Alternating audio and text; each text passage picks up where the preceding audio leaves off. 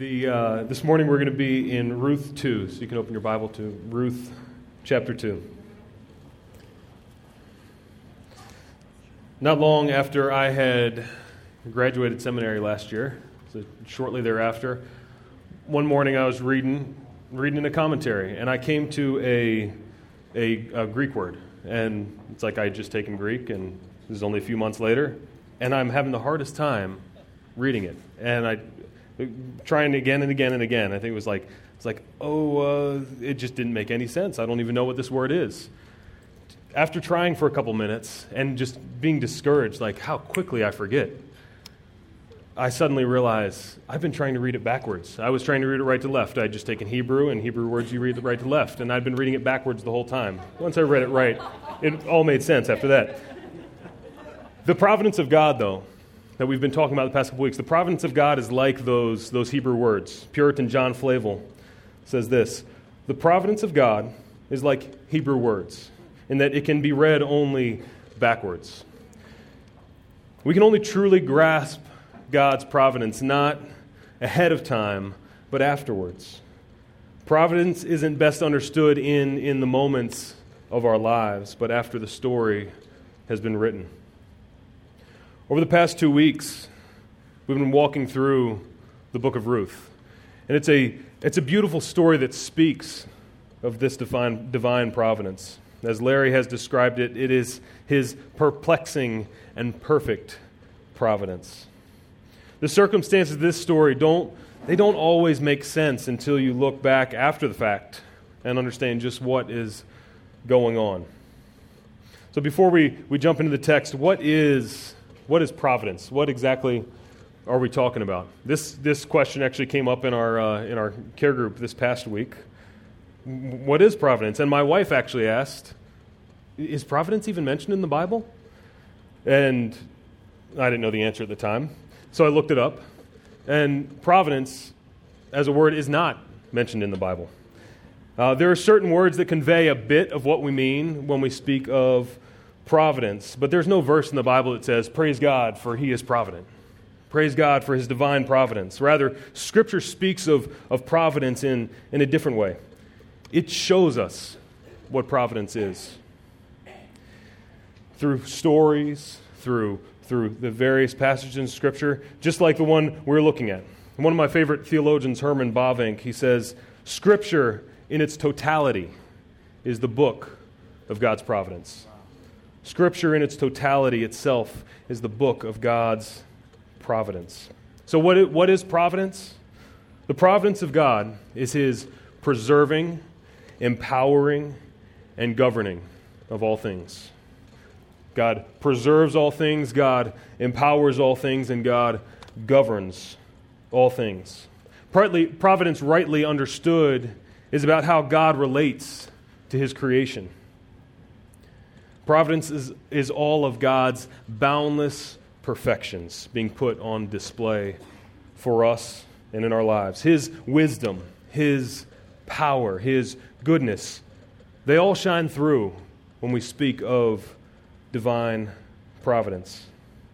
Question and answer 27 of the Heidelberg Catechism beautifully summarizes providence by saying this: providence is the almighty and ever-present power of God, by which He upholds, as with His hand, heaven and earth, and all creatures, and so rules them, that all things, in fact, come to us, not by chance, but from His fatherly hand.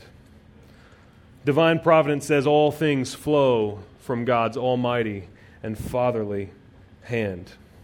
When we come to Ruth, we come to one of those stories that puts on display the providence of God. This is one of the main themes drawn out of this book. Ruth is a book that shows us God's providence. But our talk of providence is only as good as the character of the one who exercises that providence. If God is only known to be just, but not merciful, knowing that He is in control of all things doesn't necessarily bring much comfort. But the God we encounter in Scripture, He gives us an even clearer picture of the one who exercises this divine providence. He is a God who shows chesed, loving kindness, This word carries massive significance for us, hesed. This steadfast, loving kindness is not just love and not just kindness. It's much, much more.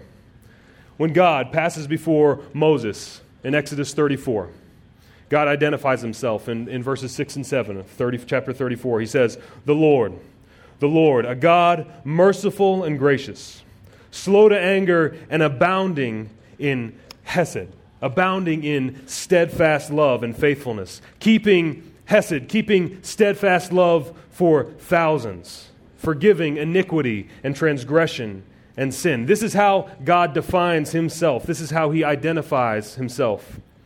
Sinclair Ferguson describes this reality as God's deep goodness, expressed in his covenant commitment, his absolute loyalty, his obligating of himself to bring to fruition the blessings that he has promised. His steadfast love obligates himself to bring to fruition the blessings that he has promised. God is a covenant-keeping God.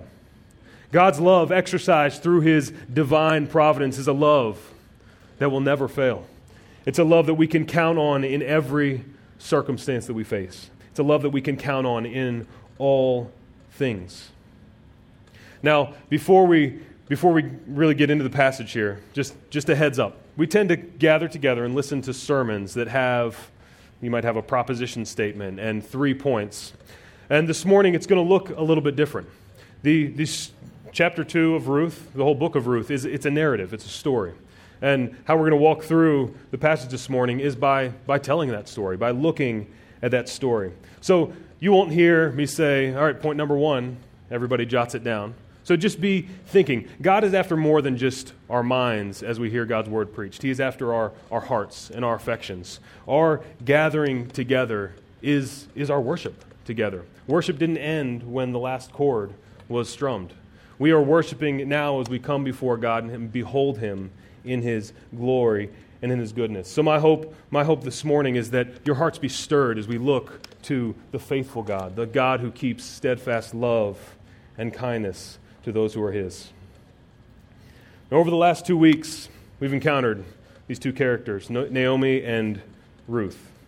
Towards the end of chapter 1, despite the incredible commitment and loyalty that Ruth exhibits, Naomi has returned to Bethlehem bitter and discouraged. Look back just at the page before, chapter 1. Naomi has returned, and the narrator tells us that the whole town is buzzing.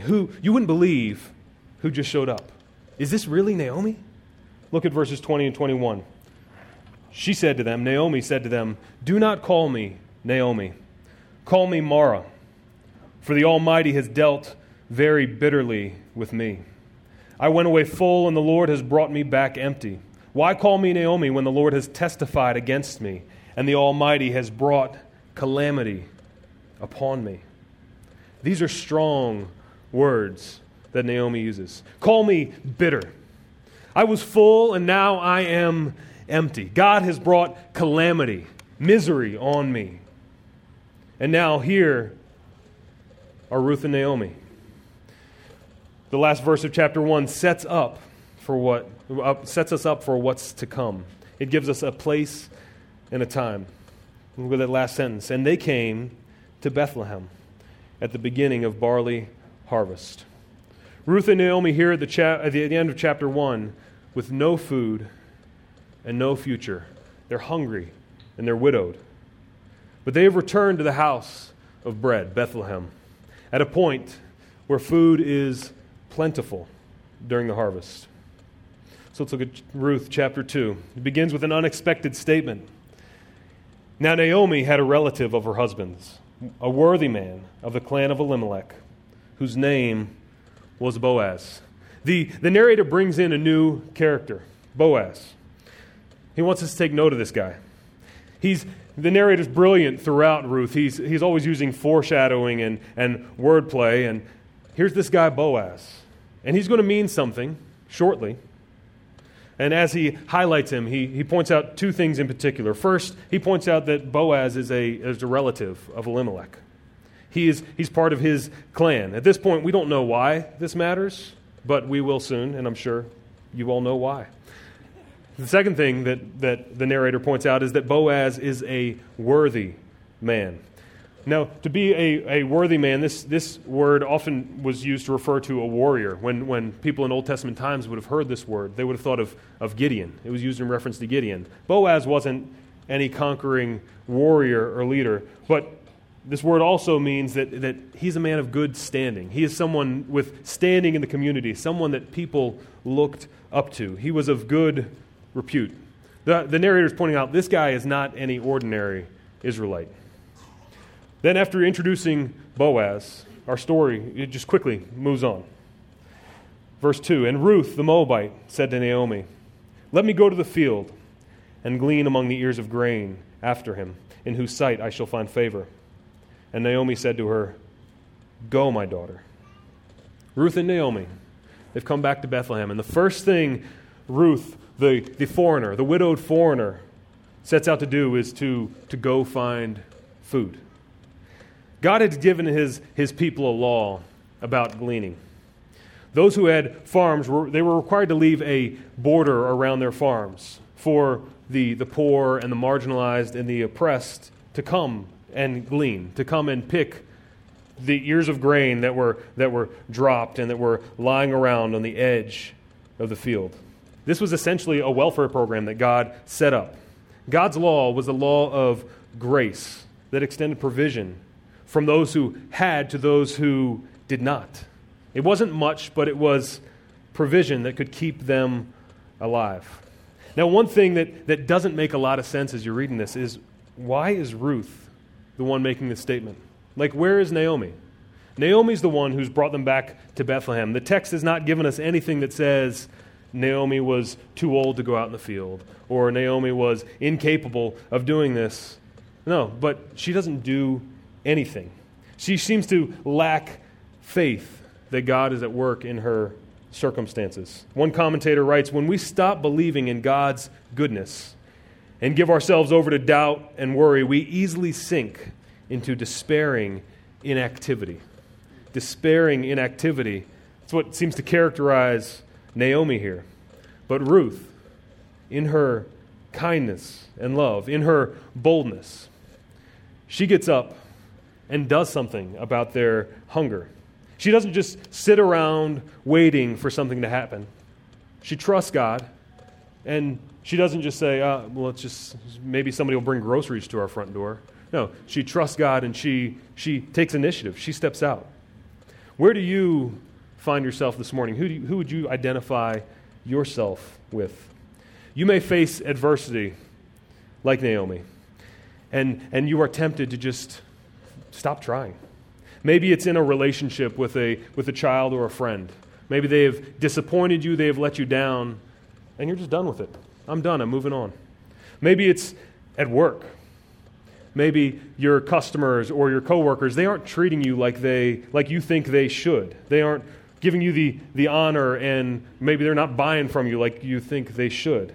And you battle discouragement day in and day out. And this tempts you to just want to throw in the towel. This tempts you to just go surf the internet while you're at work. Don't be like Naomi in despairing inactivity. Be like Ruth. Look to God's goodness and grace and trust Him for your provision. Commentator Ian Duguid says this, grasp hold of God's covenant commitment to do us good. If we can once look to the cross and grasp the height and depth of the love of God for us in Jesus, then how can we doubt His desire to give us everything necessary for life and godliness? We will still not know what the future holds, yet if we know that the one who holds the future cares for us, that first step upward on the long road back to obedience becomes possible again. That commitment Ruth made to Naomi back in chapter 1, that your God will be my God, it wasn't just talk. It wasn't just empty words. She trusts the God of Israel, and she acts. Look at verse 3. So she set out and went and gleaned in the field after the reapers. And she happened to come to the part of the field belonging to Boaz, who was of the clan of Elimelech. She happened to come. Just so happened that she was passing through the field of Boaz. The phrase literally means she chanced to chance. The narrator's going out of his way to basically say, as luck would have it, or, hey, as it turns out. He is highlighting that there's absolutely nothing human about what's going on here. The narrator knows that things don't just happen by chance. This is his not-so-subtle way of pointing out that someone is behind all that is going on, down to the details of where this foreign widow, this foreigner, this person from outside the people of Israel, to where she gleans. Look at what happens next. Verse 4. And behold, Boaz came from Bethlehem. Let's just stop there. This is similar to the as luck would have it. Behold, Boaz. Coincidentally, Boaz he shows up at the same time. Behold. Now, the bulk of this chapter brings us into three conversations that we're going to see. The first conversation starts here in verse 4 between Boaz and his harvesters. And behold, Boaz came from Bethlehem, and he said to the reapers, "The Lord be with you." And they answered, "The Lord bless you." Then Boaz said to his young man who was in charge of the reapers, "Whose young woman is this?" And the servant who was in charge of the reapers answered, "She is the young Moabite woman who came back with Naomi from the country of Moab. She said, 'Please let me glean and gather among the sheaves after the reapers.' So she came, and she has continued from early morning until now, except for a short rest." Here, the Boaz we are introduced to in verse 1 shows up on the scene. He greets his harvesters, calling on the Lord, and they respond in kind. Seeing this relationship highlights some of what the narrator meant when he said that Boaz is a worthy man. He is a man who honors and respects the Lord, and his workers are men who respect him and honor the Lord. Boaz then surveys his field and notices something unusual. He asks his foreman, "Whose woman is this?" He doesn't ask what is her name. He's asking who does she belong to? Who's responsible for her? The foreman doesn't even acknowledge Ruth's name. He acknowledges her status as a foreigner instead, and her relationship to Naomi. Then he mentions what would have been to him the most astounding request. Look again at verse 7, what Ruth asks. "Please let me glean and gather among the sheaves after the reapers." That's crazy. So the law allowed for people that were poor and oppressed to come gather around the edge of the field. And Ruth comes in her spunk and in her boldness. She comes and says, "Hey, can I go in the field and gather between the sheaves?" This was crazy. Ruth, a foreign widow, asked for far more than the law stipulates. And in spite of her vulnerability as this foreign widow, she takes this big risk by asking for so much more. Boaz is clearly struck by this request and abruptly turns to address Ruth. She must have happened to be somewhat close to Boaz. This moves us into the second conversation that we're going to see in this chapter. Then Boaz said to Ruth in verse 8, "Now listen, my daughter. Do not glean in another field or leave this one, but keep close to my young women. Let your eyes be on the field that they are reaping, and go after them. Have I not charged the young men not to touch you? And when you are thirsty, go to the vessels and drink what the young men have drawn." Boaz comes across this uppity stranger, and he remarkably commends her and welcomes her in, not as a foreigner, but as one of his workers, going beyond even her request. So here, not only does he give her provision in saying, "Yeah, come on into the field," but he also provides protection. Haven't I said that to my workers not to touch you? Provision and protection. Boaz is certainly a worthy man. Look how Ruth responds in verse 10. "Then she fell on her face, bowing to the ground, and said to him, 'Why have I found favor in your eyes, that you should take notice of me, since I am a foreigner?' But Boaz answered her, 'All that you have done for your mother-in-law since the death of your husband has been fully told to me, and how you left your father and mother and your native land and came to a people that you did not know before. The Lord repay you for what you have done, and a full reward be given you by the Lord, the God of Israel, under whose wings you have come to take refuge." Ruth had come to Bethlehem as a stranger. Her mother-in-law has seemed to show really little kindness to her, in spite of Ruth's sacrificial and committed love. Ruth is vulnerable. She's despised as a foreigner. She's a widow. But she has come to Bethlehem because she believes something. She believes that God will provide.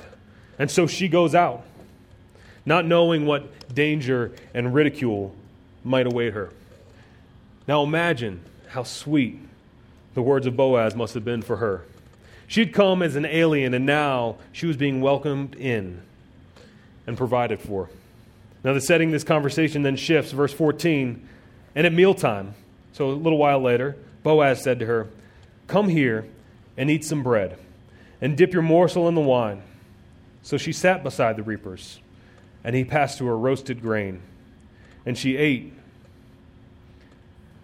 And she ate until she was satisfied, and she had some left over. When she rose to glean, Boaz instructed his young men, saying, "Let her glean even among the sheaves, and do not reproach her. And also pull out some from the bundles for her, and leave it for her to glean, and do not rebuke her." So she gleaned in the field until evening. Then she beat out what she had gleaned, and it was about an ephah of barley. Boaz has welcomed Ruth into his field, and now he welcomes her to his table. And Boaz continues to extravagantly and unusually bless her. Notice here how Boaz views the law. As the landowner, he was obligated to show some provision for the poor, for the marginalized, by leaving the edge of his field unharvested. So isn't that enough? Boaz could easily calculate how small of an edge he could leave for the poor, for the stranger, the oppressed, but he doesn't. Boaz views God's law as flowing out of God's love. God's love flows out of his love. God's law is a reflection of God's loving kindness, his hesed. So when Ruth comes to glean because of the law, Boaz shows love. Sinclair Ferguson says, "Love shows the fullness of the grace of God in the law. In Boaz's hands, the law of God is an instrument to display the riches of the hesed of his Lord." He literally heaps blessing on Ruth and Naomi. Ruth had come hungry and was leaving full. But more than that, not only were Ruth's needs being met, God was meeting Naomi's needs too. Ruth was given so much at mealtime that verse 14 says she had some left over. She came hungry, and she's walking out with a doggy bag. But that's not all. Boaz's generous instruction to allow her to glean among the sheaves and for her to pull grain from the bundles provided a ridiculous amount of food. Ruth walked out with an ephah of barley. Now, if you're anything like me, you know exactly what an ephah is. I have no clue. So I looked it up. This is around 30 pounds of grain. 30 pounds of grain from just one day's work. This past week, my wife had gotten some topsoil, and it was like a 30-pound bag. And I didn't let her carry it inside. And here Ruth is traveling from outside the city with 30 pounds of grain slung over her shoulder. A typical ration for a worker during those times was 1 to 2 pounds per day. For a poor gleaner like Ruth, a good day might get her maybe half a pound to a pound of grain. Ruth had left her home with Naomi that morning with nothing in her stomach and nothing in her cupboards. She was likely unsure of where her next meal would be coming from. But that night, Ferguson comments, in the evening she returns home, not only full, but staggering under the weight of God's blessing and provision. Ruth returns with her 30 pounds of barley, food for the next several weeks. And here we pick up the third conversation. Look at verse 18. "And she took it up and went into the city. Her mother-in-law saw what she had gleaned, She also brought out and gave her what food she had left over after being satisfied. And her mother-in-law said to her, "Where did you glean today, and where have you worked? Blessed be the man who took notice of you." So she told her mother-in-law with whom she had worked and said, "The man's name with whom I worked today is Boaz."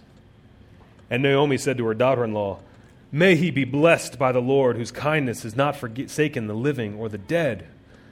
Naomi also said to her, "The man is a close relative of ours, one of our redeemers."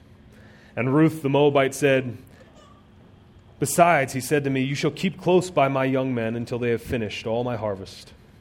And Naomi said to Ruth, her daughter-in-law, "It is good, my daughter, that you go out with his young women, lest in another field you be assaulted." So she kept close to the young women of Boaz, gleaning until the end of the barley and wheat harvests, and she lived with her mother-in-law. Upon Ruth's return, we encounter a different Naomi. The last we heard from her, she was bitter. Even that morning, she sent Ruth off, not with a, "Oh, thank you so much for going out," just with a, "Go, my daughter." Now she is ecstatic. She's caught a glimpse of the hesed of God. She has not been forsaken. And more than that, through Ruth's faith and initiative and the kindness of Boaz, she has been provided for. Not just for that day, but into the near future. Ruth would be working with Boaz's harvesters over the next several weeks throughout the harvest. Naomi, the woman who that morning was despairing and lacked faith, in despairing inactivity, as Ian Duguid described it, she is now rejoicing in the God who doesn't forsake those who are his. Completely undeserved favor God has shown Naomi. But she doesn't stop there. She starts to scheme. Whereas Ruth just seems to be overwhelmed by this lavish kindness of Boaz, Naomi begins to angle for something a little bit more. Look at the end of verse 20. She says, "The man is a close relative of ours, one of our redeemers." You can kind of see the wheels turn in her head. Through Boaz had come provision. Perhaps through Boaz, another need could be met, a future. We'll have to stay tuned on that one. Chapter 2 closes with Ruth gleaning in Boaz's field until the end of the harvest. No doubt Ruth and Boaz throughout this time were in fairly regular contact. Boaz would regularly go out and check his fields. Ruth would be there. But now the harvest was ending. And there wasn't any guarantee that this interaction would continue. While Naomi and Ruth's need for food had been abundantly met, they still lacked future hope in any real way. Chapter 2 ends, and Ruth lived with her mother-in-law. She had no husband. Naomi had no children, no posterity. Everything Naomi had given her life to in her family was still in tremendous peril, despite this temporary provision. Gathered together here this morning, we know how God is going to provide for Ruth and for Naomi. I assume most of you do, at least. He provides above and beyond what either of them could ever imagine. But again, we're going to save the rest of that story for the next 2 weeks. Instead, I want us to camp out for the remainder of our time in the unknowns of our lives. We don't know what lies ahead. We don't know how our needs are going to be met. We don't know if the challenges we face or the diseases that we suffer under, if we're going to find rest and healing. We don't know how any of these things are going to be resolved. Our stories are still unfolding. So how do we walk through life when all we experience and all we can see is God's dark providence, God's frowning providence? To help us here, I have a good friend we're going to hear from by video shortly. This friend, my wife and I, Christine, we became good friends with her and her husband over the time that we were in Louisville, Kentucky. And we have much to learn from her example as she faced dark providence. One of the the last meals that we had with someone in Louisville was with this couple, and they enjoyed food almost as much as we did, and so it was fun to get together, eat a good meal, and just talk about the future. And for us, talk about this transition. For them, talk about their hopes of maybe someday being a part of a church plant in a different part of Louisville. And we enjoyed just recounting our hopes and dreams for the future, and enjoyed each other's company and the good gift of food. But that was the last time that we will ever get together with both of them together. So Becca is, we're going to watch Becca Stevenson, her testimony here shortly. Juan's going to get it started. Listen to her story and learn from her example as we watch, and then I will come up and share some closing thoughts. I've never been up here before, but the scenery is beautiful. Many of you know who I am. But for those of you that don't, my name is Rebecca Stevenson, and I am up here to tell you about what the Lord has been doing in my life during these last months. It's actually a very difficult story. It's painful and rather tragic. It doesn't have a happy ending in sight, and at the end of it, I wish that I could tidy up all the loose ends for you and tell you how it's all worked out for the best. But it hasn't yet. So before I get ahead of myself, here's a brief recollection of what the Lord has done in my life in the last year. First, He brought my family, our family, to this body, Sovereign Grace Church of Louisville. What joy this fellowship has given to our family. All of you, even the ones I don't know.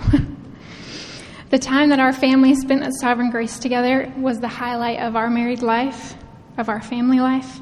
We love being a part of this church body. Also, last summer we were expecting our fourth child, our first little boy, and we were so excited about welcoming him into our family. He's over here being noisy. Last summer, however, God took our family down a sudden dark path. One morning that seemed like every other morning, my husband,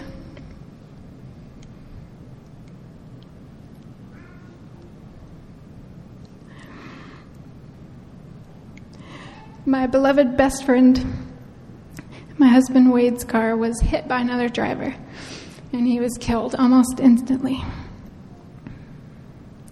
Many of you that were there with me that morning in the hospital when we found out that he was gone.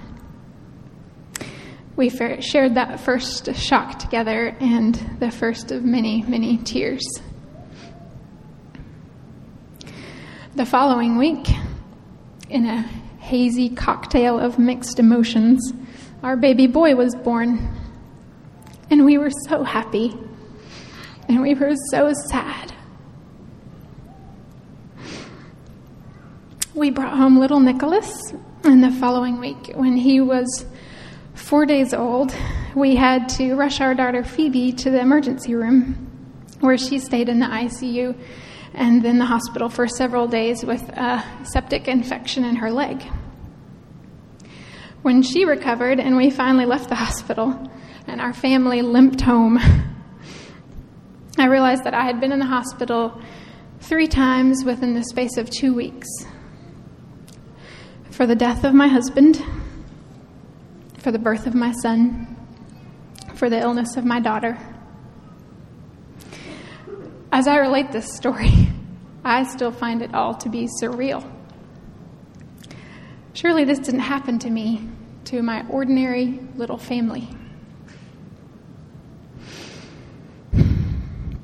So when our pastors began preaching to us on the book of Job last September, I was listening with everything in me. Like a dry sponge soaking up water, I needed to hear about Job. Week by week, as we went through the book, we've been reflecting on the nature of God and the problem of suffering, and it has been a time of great mental and spiritual wrestling for me. A time of questions and confusion, and I've been tracking along with Job in some of my darkest moments. asking, what happened to me? Why does God seem to be against me? Did I do something wrong that caused this calamity?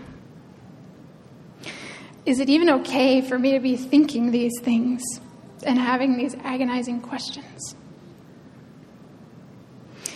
But I would hear Job articulating these feelings and submitting them to the Almighty, and I found that I was waiting eagerly week after week for when God would finally speak and answer Job, and we would get some answers, right?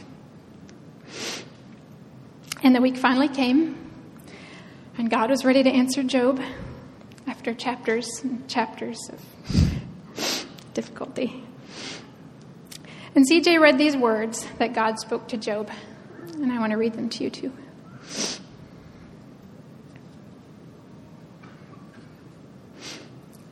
Where were you when I laid the foundation of the earth?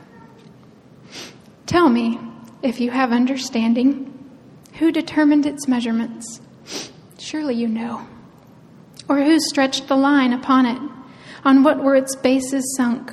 Or who laid its cornerstone when the morning stars sang together and all the sons of God shouted for joy?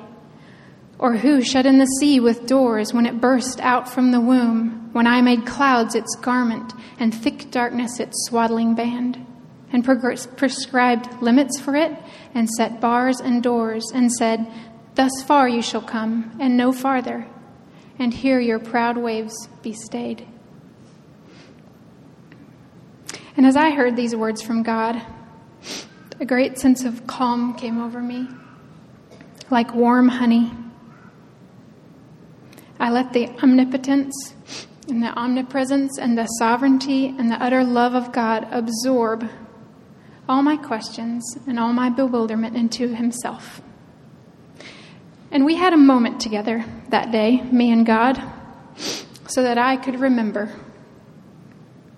God knows that I do not need answers so much as I need the comfort and peace that is available by trusting in him.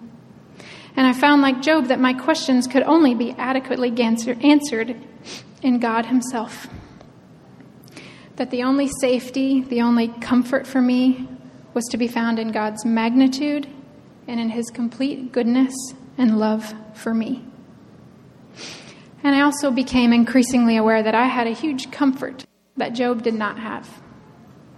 I had the comfort of the cross and what took place there for Wade and for me. And I had the Comforter, the Holy Spirit. Jesus told us that he would come and be of immeasurable help and comfort to us. And I find that in my grief, the Holy Spirit dwells among my thoughts and helps me with them, guiding them and guarding them and soothing them and turning my hurt towards God. I'm amazed at the peace that passes understanding that the Spirit pours into me when I ask him and when I pray for faith and for help. As I say this, it might seem that all is now well with me, that this answered all my grief and my struggles. But in all honesty, the last few weeks have been some of the hardest mental battles that I have yet faced, with depression and fear pulling me down towards the pit. It is a moment-by-moment clinging to Christ and to the truth that he is guiding me through this valley of the shadow of death. Moment by moment, he alone keeps me in his hand. At the end of Job, another phrase stood out to me in the last chapter, and that phrase was this: and they showed him sympathy and comforted him for all the evil that the Lord had brought upon him. That the Lord had brought upon him. There it is. Not Satan, not Job's sins, but the Lord. How do I think about this? I saw a quote from Spurgeon that spoke to this, and he says, "It would be a very sharp and trying experience to me to think that I have an affliction which God never sent me, that the bitter cup was never filled by his hand, that my trials were never measured out by him, nor sent to me by his arrangement of their weight and quantity." Could I believe this sentiment to be true for me? I find it odd that I can, and even more odd that it comforts. Certainly, it would not be a comfort to think that Satan was in charge of my sufferings or my circumstances. But our Lord knows all things, and no purpose of His can be thwarted. How reassuring that He has numbered our days and has kept every tear in His bottle.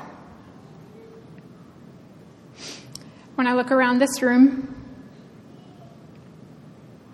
my heart is filled with love for all of you, and I feel a deep bond of kinship in our Lord, a bond that's deepened by shared sufferings. You have prayed with me and for me. You have cried with me. You have joked and laughed with me. You have hugged me. You have cared for my material needs, and you have cared for my spiritual needs. You have loved my children. All of these things you have done, and you continue to do them. And God uses you to encourage me tremendously. Because of Christ and the work He has done in each of you and in all of us, I have not had to deal with friends like Job. My experience in this has been the total opposite of Job, and I have seen the name of the Lord go forth glorified to many non-believers because of the witness of this body of believers and how they handled Wade's death and cared for our family. While I'm still working through many painful days, I know that God will not forsake me, and I am counting on Him to sustain me and to enable me by His grace to speak of Him what is right and to bear witness of His love. One day when Christ makes all things right, we will all be together again. And we will look back and see God's goodness throughout our darkest nights. And we will delight in the Lord together with Wade and with so many brothers and sisters and children who have gone on ahead of us into Jesus. I long for that day with all of you. And I'm grateful to my Savior who makes this hope possible. Thanks. A moment that I will never forget, the week that Wade died, was at the memorial service, and Beckett asked if I could help lead the singing afterwards, and she asked that we sing the song we sang earlier, New Again. And leading that song and seeing her singing, we're blinded by trials, our lives marked with pain, shadows surround us, but there's hope today. When sorrows run deep and the night is long, may we find peace in the Savior's song. And then hands raised, her seeing Beck singing, death is defeated and Jesus reigns. Tell the world there is hope in His name. He pushed back the darkness and He conquered our sin, and Christ will make all things new again. Seeing the way that these realities transformed her perspective of the darkest moments of her life was remarkable. I share her testimony with you this morning because that story isn't over yet. She still will go to sleep tonight alone. And we can go through Ruth and talk about God's providence and God's faithfulness, and we know there's a happy ending. We know what God is going to do through Ruth and through Boaz, what He is going to provide. It can be easy to take for granted God's steadfast love when we already know what's going to happen. But in our lives this morning, we don't know the outcome. We don't know how our situations are going to be resolved. We don't know how Beck's situation is going to be resolved. But I love what she shared in her testimony. She's not looking for answers, but comfort and trust in God. Your situation, whatever you face, is in God's good and sovereign hands. His providence, while perplexing, bewildering, is perfect. God is the one who preserves. God is the one who empowers, who governs all things. So rest in Him.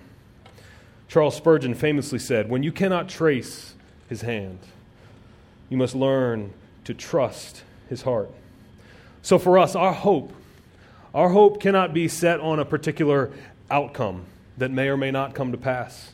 God's ways are not our ways. Our hope is in a God who shows steadfast loving kindness to His children. Our hope is in a God who did not spare His own Son, but gave Him up for us all. How will He not also with Him graciously give us all things? How will He not also provide for our needs?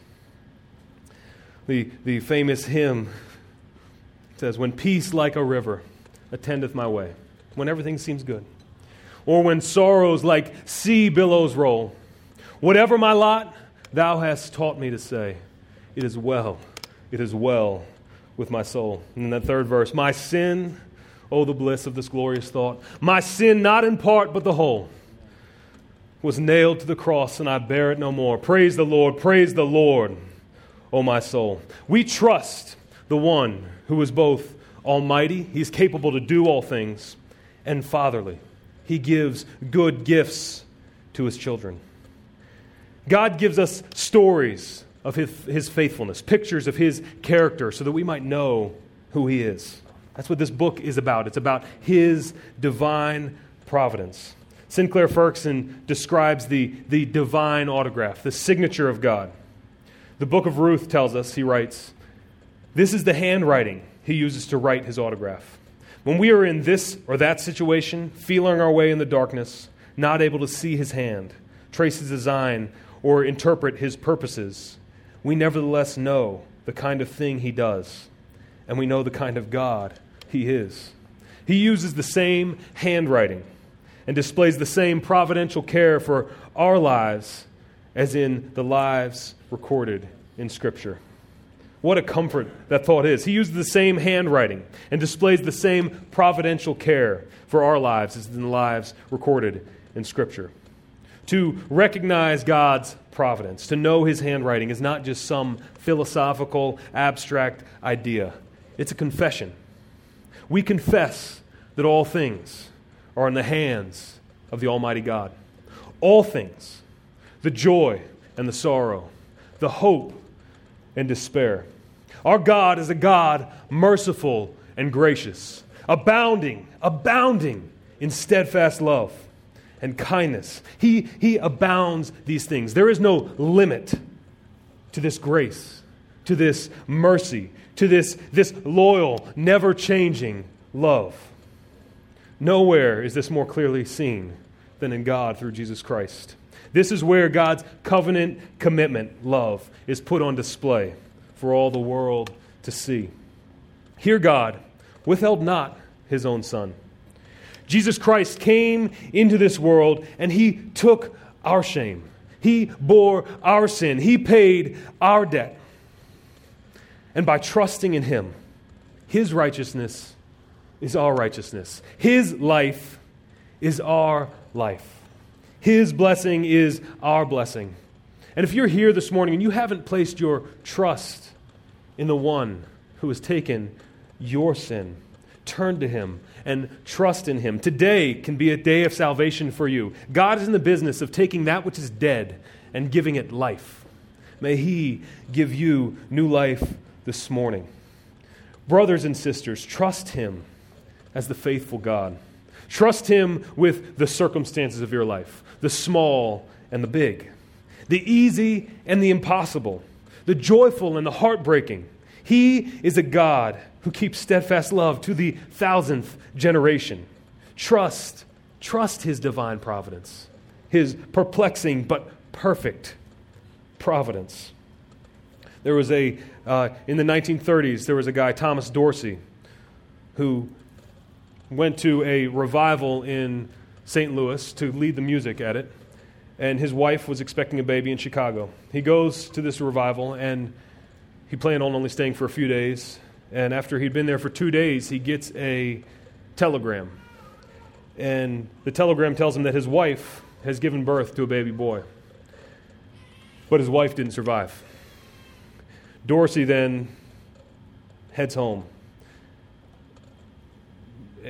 discouraged, depressed, bewildered. And he heads home to meet his new son. And as he arrives, just a few hours after he arrived, his son passed away. In the weeks following, Thomas Dorsey penned these words: "Precious Lord, take my hand. Lead me on, let me stand. I am tired, I am weak, I am worn. Through the storm, through the night, lead me on to the light.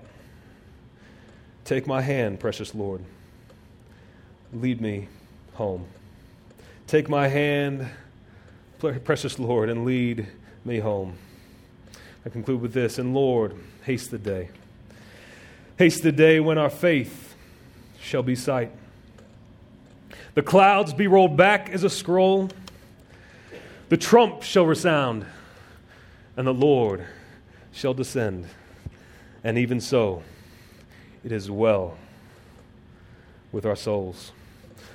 Lord, we look to you, the God who is merciful and gracious, the God who abounds in steadfast love and kindness. This is who you are. This is your character. And you relate to us in your divine providence. You preserve all things. You empower all things. You govern all things. Through life's tears and suffering, we look forward with joy to the future. Lord, although in this life all of our riddles are not solved, we trust your almighty hand. We trust your fatherly hand that exercises rule over all things. Lord, we hope in you, and may we find peace in you.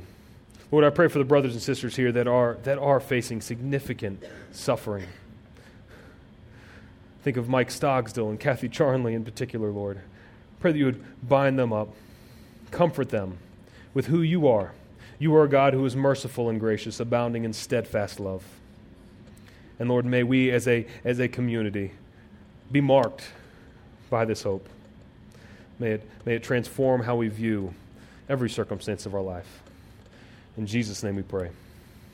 Amen.